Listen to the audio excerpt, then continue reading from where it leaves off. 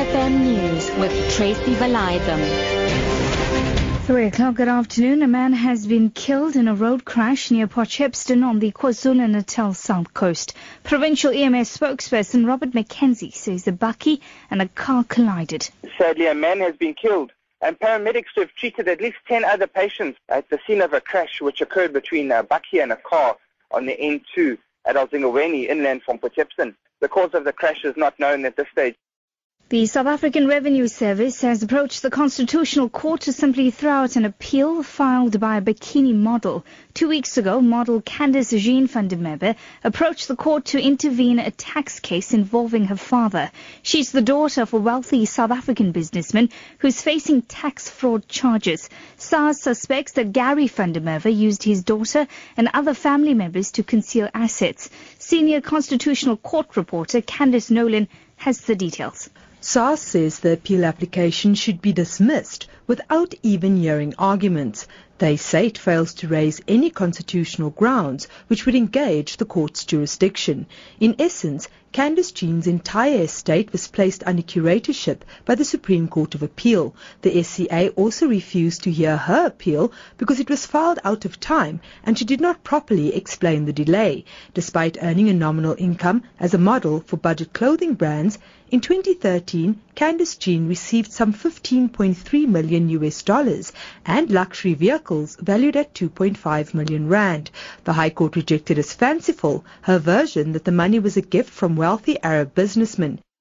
New National Prosecuting Authority boss Shaun Abrahams is being introduced to staff and media by Justice Minister Michael Masuta. Abrahams was appointed last month by President Jacob Zuma after former head Mxolisi Nkasana stepped down in May.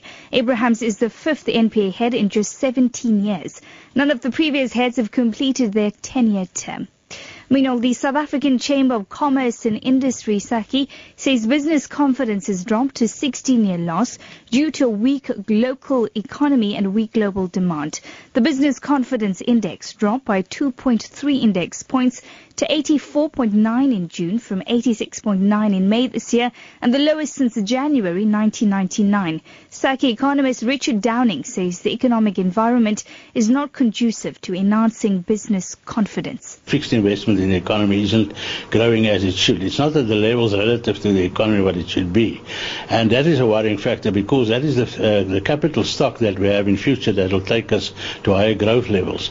And we know unemployment is very high at the moment, so that is something that we must attend to urgently in terms of the economy. And then, of course, government intervention, sometimes more in terms of regulation and that type of issues, constraining business to some extent.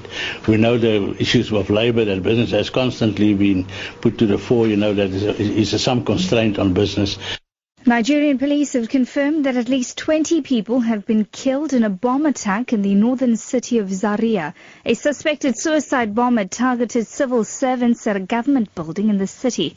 Militant group Boko Haram, which often targets northern Nigeria, has stepped up attacks since President Muhammadu Buhari took office in May. It came a day after Police Chief Solomon Arase announced new measures to curb the rise in bomb attacks. The BBC's Will Ross reports. As the campaign of violence continues, there are now daily bomb blasts in northern Nigeria. The latest was in Zaria in Kaduna State. The victims were primary school teachers and other civil servants who were queuing up at a government office to be screened for jobs.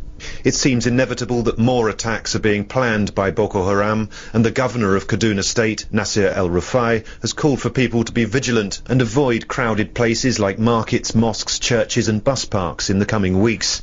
Back home this afternoon, marking of matric scripts for adult education has started in 3 marking centres in KwaZulu-Natal. Provincial Chief Director of Examinations, Dr. Bani Mthembu, says everything is continuing smoothly and the Umalusi moderators have also joined the marking centres. Marking process started very well. We are making progress. Moderators are doing moderation. Umalusi officials are also around. They are doing their own moderation. So everything is going well. Your top story this hour: a man has been killed in a road crash near Port Shepstone on the KwaZulu-Natal south coast. For Lotus FM News, I'm Tracy Valaydham. I'll be back with more news at 4.